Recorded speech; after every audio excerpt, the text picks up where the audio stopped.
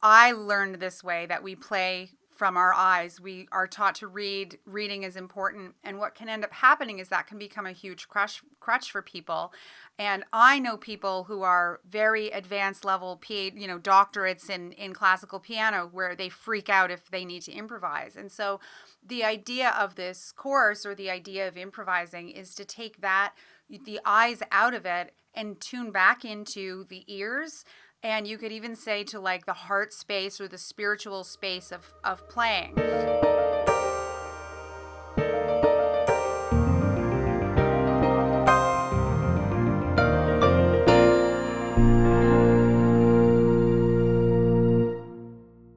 Hi, I'm Ben Capello, and welcome to All Keyed Up Creative Conversations for Today's Piano Teachers. Thanks so much for listening.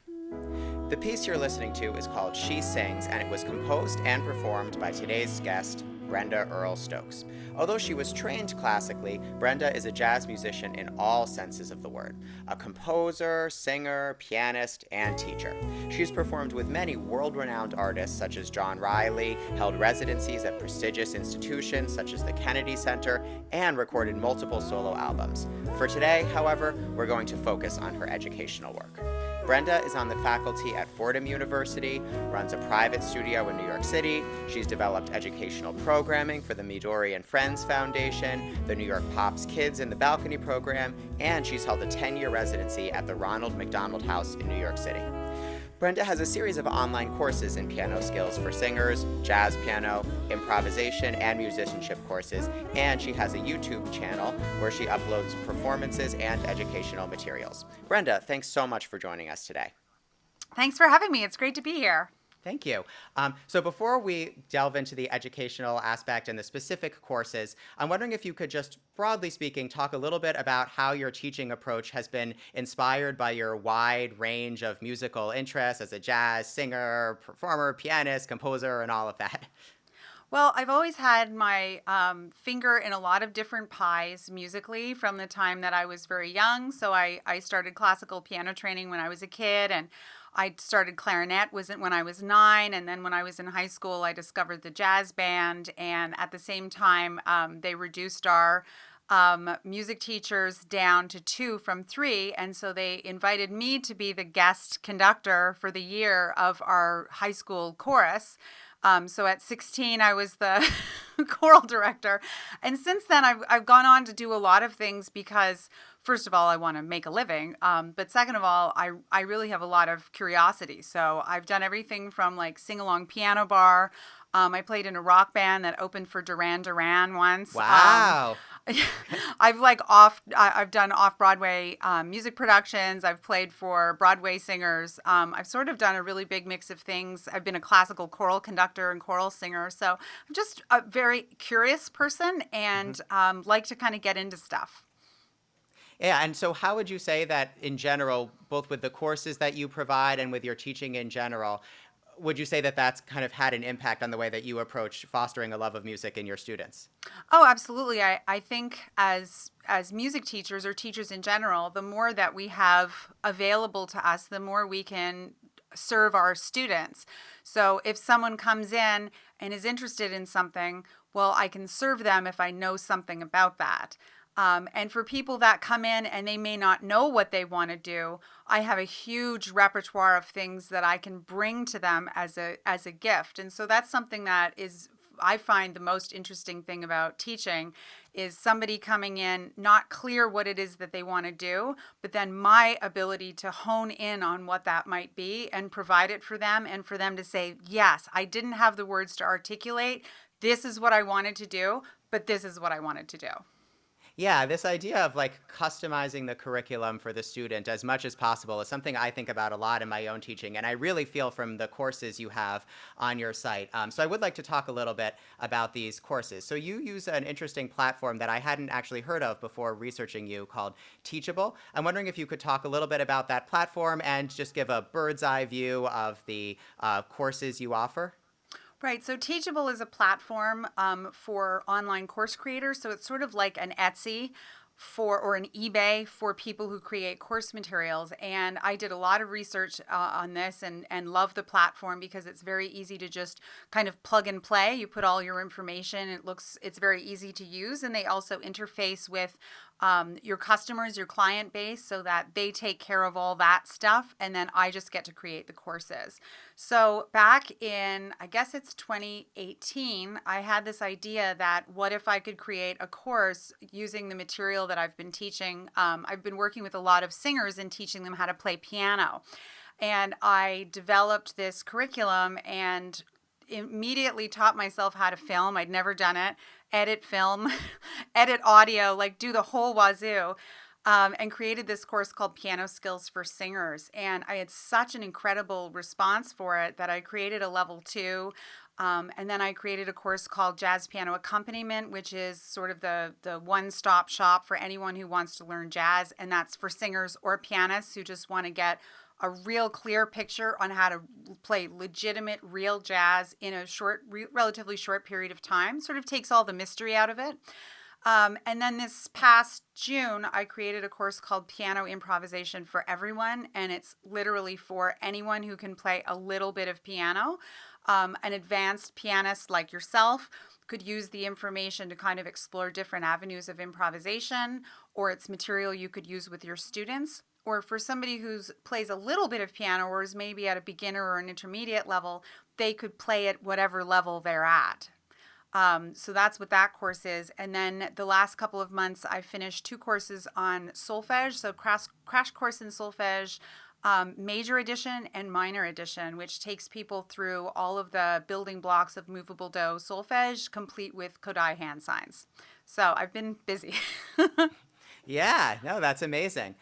So I want to talk about as much as those offerings as we can, but the one that I really want to hone in on for a lot of today is the Piano Improvisation for Everyone course. So just so all of my audience is aware, I actually took the whole course. I just finished it last night, and it's great. And although I would say I have a little bit of experience in improvisation, teaching improvisation is something that's always been a little tricky for me, and I got a lot of great ideas from your course of things I can do with my own students. But before talking specifically about that, just in general, whenever I talk to students or other piano teachers, there seems to be this huge fear of improvisation where people feel like that they have so many choices and I don't know what to do, and they kind of tend to freeze up. And I'm wondering if you could talk a little bit about how in your course and in general, when you're teaching improvisation, how you sort of alleviate some of those fears. Well, I think the biggest fear about it is if we as piano teachers get too in tune to the idea that we're playing with our eyes all the time. And I learned this way that we play from our eyes. We are taught to read. Reading is important. And what can end up happening is that can become a huge crutch for people. Mm-hmm. And I know people who are very advanced level doctorates in classical piano where they freak out if they need to improvise. And so Right. the idea of this course, or the idea of improvising, is to take the eyes out of it and tune back into the ears. And you could even say to like the heart space or the spiritual space of playing, where you're just trying to make sound for the sake of sound, and just trying to kind of enjoy what the piano has to offer without it being so structured. So in the course, the first thing I do is called wind chimes, and you take the black notes of the piano and you just very gently try to play some sound. Like, what sound can you play to sound like wind chimes? And I haven't found anybody who is upset by that or gets stressed out. It's when you put the blues scale in front of them and say, okay, now you're going to do this, now you're going to do that. It's like we take that away and we say, now we're just going to play some melodic material on the black notes. And what ends up happening is people start to have, at once the initial shock and horror of it, of like, I'm improvising, wears off, they start to relax. They start to feel kind of connected to like the bigger picture of music and just to the idea of sound in the air. And there's so many different directions you can go with it. So I find that I've done this with people who are in their 70s, and I've done it with people who are 5 years old. So it's really anybody. Yeah, it reminded me a lot of like when I was looking at that wind chimes activity, which is one where you kind of play on the black notes and then you sort of say, oh, now what if it was really windy? Then maybe you would play like this. It targets a lot of like what a lot of my students are like when they first sit down at the piano without being prodded in any direction, just kind of playing around. What's it like when I play up high? What's it like when I play down low? And so I think a lot of improvisation activities in your course channel that and start from a kid's initial instinct when they sit at the piano, which is not to read, which is just to play around and experience the piano, as you say. Right. Uh, Yeah. And it's interesting because my son is 8 and I'm his yeah. piano teacher. And of course, once I finished the course, I started taking him through it. I take him through all my courses to see what will happen. You know, obviously he Ah. gets it one on one, he doesn't do the video course. Uh-huh. But what ended up happening was when he started playing wind chimes, he discovered that some of the music that he hears when he's playing Minecraft is actually within that same pentatonic scale. So he got very excited, like what ends up happening when you start to fiddle around with this and you allow your ear to be the dominant, um, what's being dominantly used, is you open your ears up to a way of hearing other things. So even something as simple as him playing his triads and inversions, he all of a sudden said to me, wait a minute, this is the theme from Mario. Right? Okay, I had to Da, say, think da, about da. that for a second. Right? Yes, you're right. It's the Uh-huh. it's the major triad in its first inversion is the pickup to that. So it's really about getting back to your ears in a big way, and then also developing a relationship with the topography of the piano. And this is something, again, if you've spent most of your life playing classical music, there is such a relationship with what you're seeing with your eye. Your lifted eye looking at the music. But in jazz, we spend a lot of time with our eyes down. And I've developed a pretty deep relationship with the topography of the keyboard and what that looks like and what it sounds like. So it's a different way of approaching, and obviously the jazz people need to have their eyes up. But I Yeah. do think for the people who are more classically trained, eyes down is really useful because you can really find some more material there.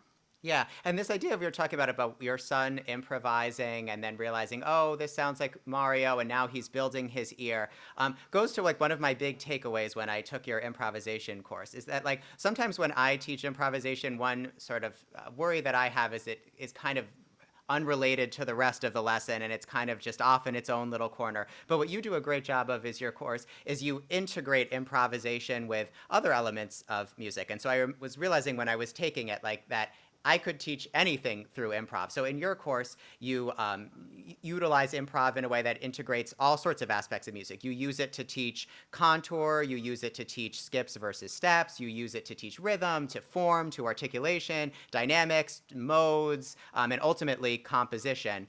So I'm wondering if you could talk a little bit about, in your lessons, how you integrate improv into the whole totality of what you want to teach them rather than just as kind of like a 5-minute fun tag on at the end of the lesson that doesn't have to do with anything else. Well, that's the thing. It's a matter of context. So Yeah. I have several students. As I said, one of my things that I'm very known for is teaching singers how to play piano. And at some point, because I'm a voice teacher too, and I'm a voice technician.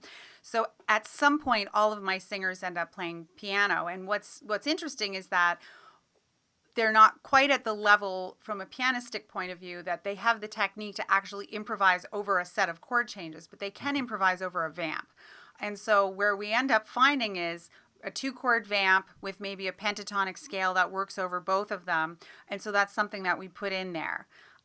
If I have a student who's very keen on doing pop stuff, and most of my classical students, I still have a handful of them, we end up doing a certain amount of pop stuff.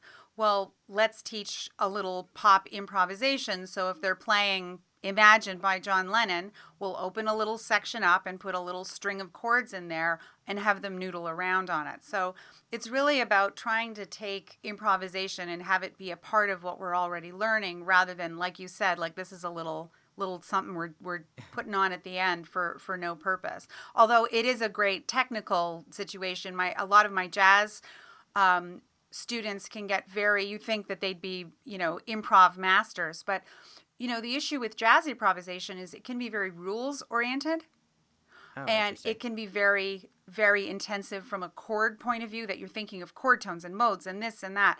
And so once again, pulling them back to what the essence of improvising is, which is really thinking about contour. What does the mode feel like when you're inside the mode, when you're living there long enough? Like, how can you draw melody out of this? How can you get comfortable with notes that are tense or dissonant? So it's sort of a way to step back from improvising too. That's interesting that you're saying that that your jazz students can tend to over intellectualize improvisation in this, not the same way, but to the same extent that some of the classical students can too.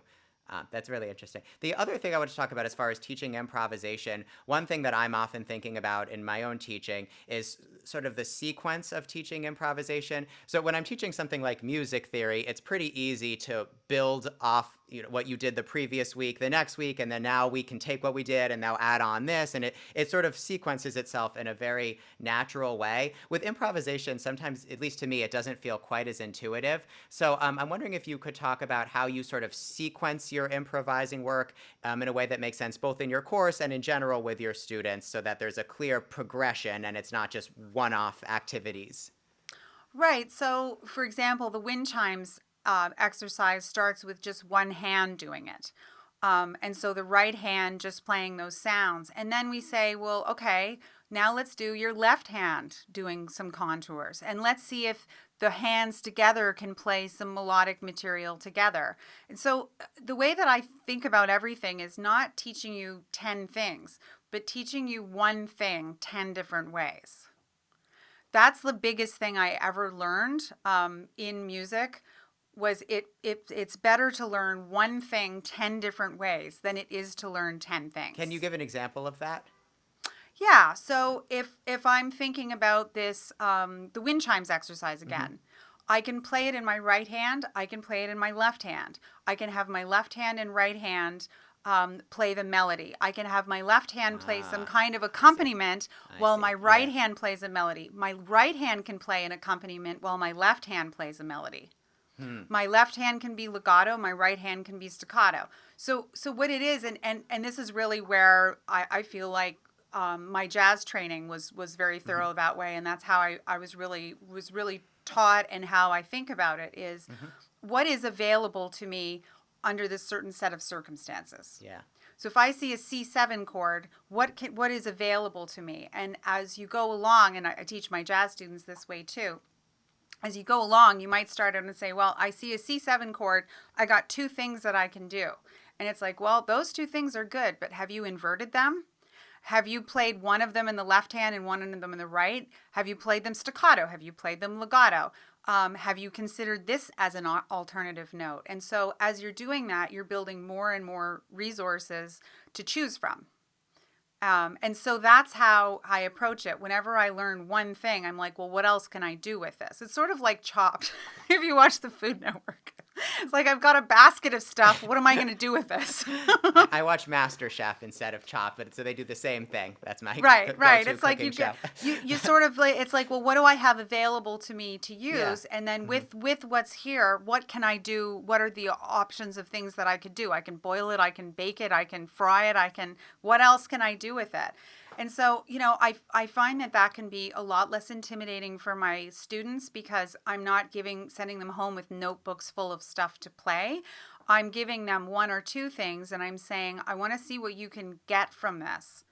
I want to see where you can draw some material out of this. And, I've taught a lot of people, especially in a jazz context, I've taught a lot of people, and not two of them sound the same, because we all learn all the stuff, all the permutations, but which ones they choose is up to them. Right.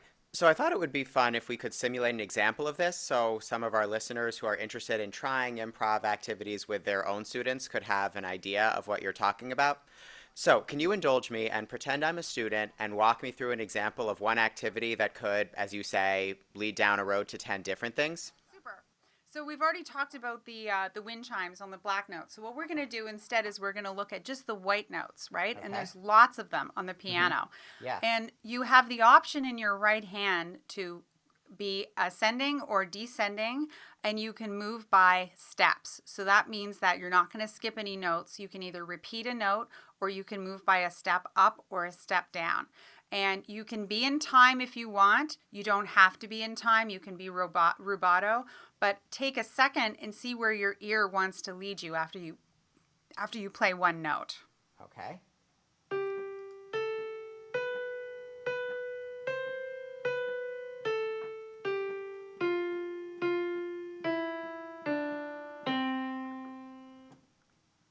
Good.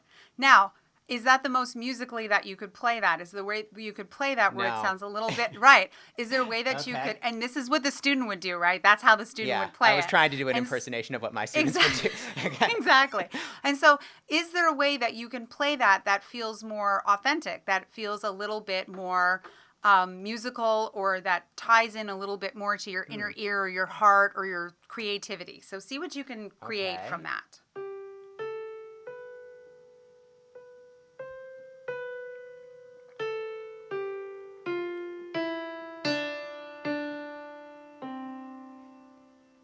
Good. So that was a very different experience. Yeah. So now as you continue that same general idea, whenever you feel ready to, your left hand is going to come in and it's going to play an A on the bottom and an E on top. So your left pinky will play on an A, your left thumb will play on an E, and whenever your melody is finished in your right hand, your left hand is going to respond to that by playing the open fifth. Okay.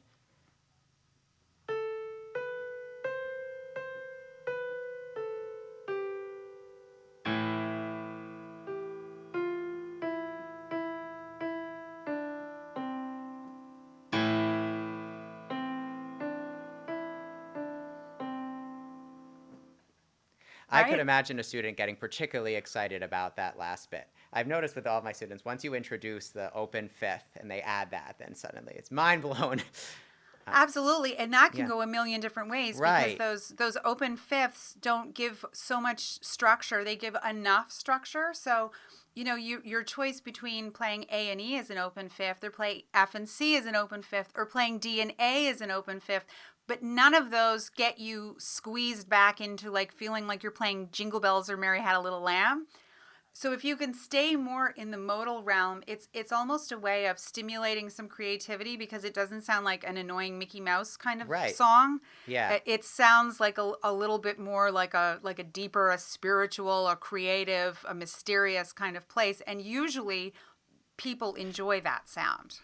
Yeah, absolutely. And I like how you were able to tie in working on technique, musicality, learning what a chord is, what a fifth is. And so that goes to your point about turning one thing into 10 things. Right, and you could do intervals. You could play a melody only in thirds. Yes, and as far as intervals, in your course, you began with improvising in steps, followed by improvising in skips. I liked starting your course with intervals in that way. Now I'd like to turn to your Piano Skills for Singers course. On a musical level, a lot of the material in this course is probably already familiar to many of our listeners, but we do often come into situations where we're confronted with students who have a strong vocal background and are interested in how they can use piano as a way to help them as singers. So, can you talk about how in your course you deviate from the traditional model of piano lessons? Right. So both Piano Skills for Singers level 1 and level 2 are a big break from traditional piano lessons. I'm actually giving a talk at the Jazz Educators Network conference tomorrow. That's going to be a big challenge to how the piano community has generally worked with singers, which I give a D minus most of the time to how the curricula is set up.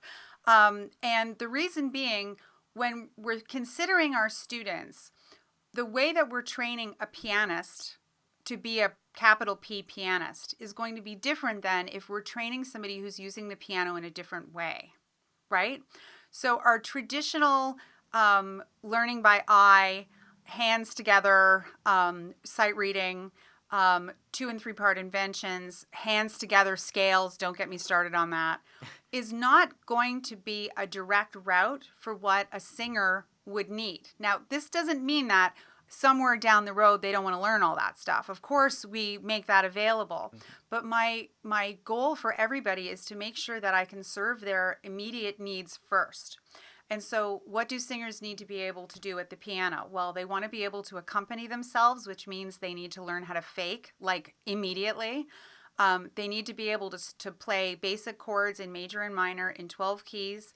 They need to be able to read a chord chart so that they can download lyrics, right, with the little chord symbols in them, and sing their favorite songs and accompany themselves.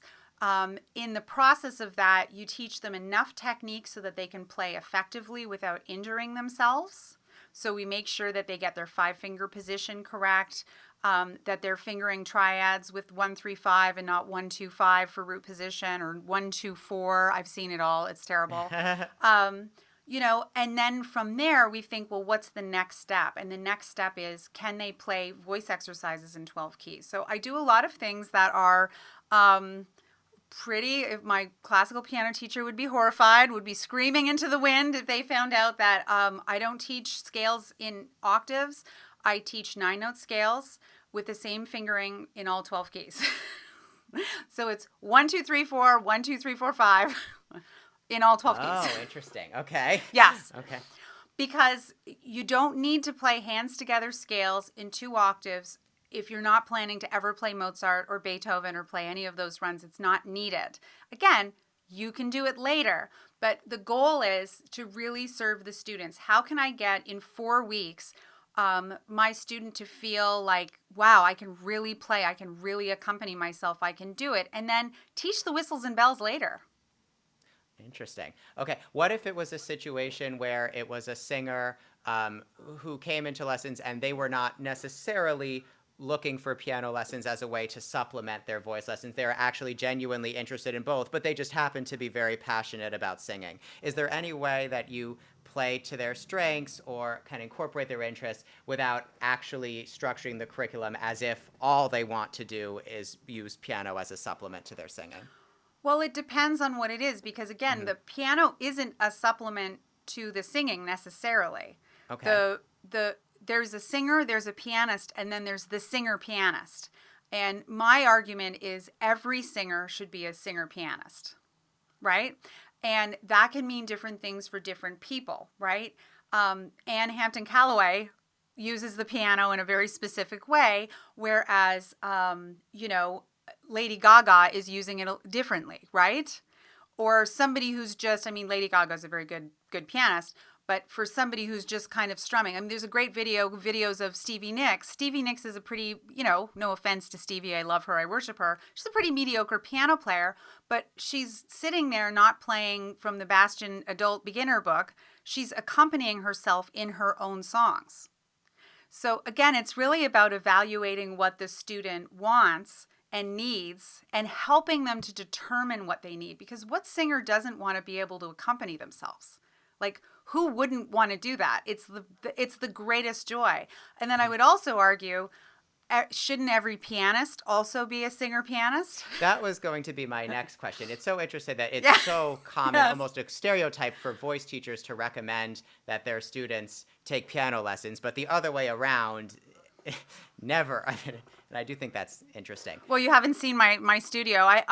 So many of my piano students end up singing too.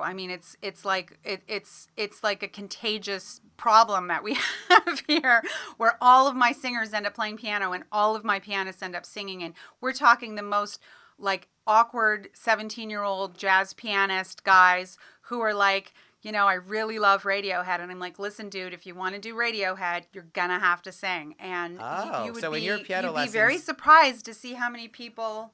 Oh, yeah. Yeah, that's interesting. I've never thought of that, like actively encouraging your students to learn songs and sing in a piano lesson. That's cool. It's great that it's been so well received in your studio.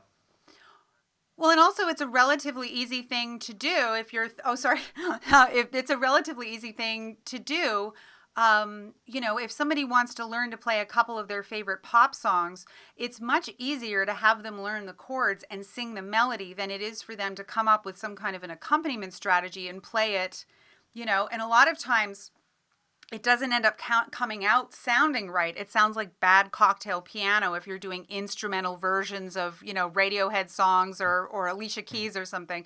It really sounds better and more satisfying if you're actually playing it and singing it, right? Absolutely. Well, that's great. Okay, so I'm wondering if just to end off today, we touched mostly on the improvisation and piano for singers class. I'm wondering if you could, to end off, just give our listeners a sense of what the other classes are that you offer, and just in general, what sort of resources you offer and how people can learn more about you. So the other courses that I have are a course called Jazz Piano Accompaniment, which is, soup to nuts, everything you need to know to play jazz. But it's in a solo context, so you don't have to be in a band setting. So it's perfect for any of the, classical pianists who maybe don't have access to a bass player all the time. So you could really learn how to accompany and do some improv and learn how to play the blues and stuff like that. It's a lot of fun. And then the two courses called Crash Course in Solfege, which are building really solid musicianship skills. And I've used this stuff for 20 years, 25 years probably with my students, and it's a great place to send your students to take if you don't have time to address musicianship in your lessons. I know a lot of students, teachers are sending your students there to kind of build that foundation.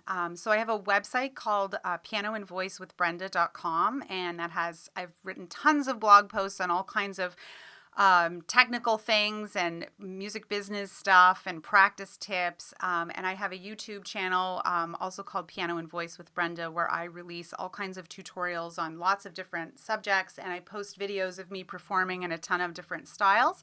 And it's great resources for people who are learning, but also for teachers to use, so to get ideas for their students. So you can connect with me there. Awesome. Well, Brenda, it was so great speaking with you. Thanks so much for joining. My pleasure. Thanks for having me. And thanks to all of you for tuning in to All Keyed Up Creative Conversations for today's piano teachers. I'll see you next time.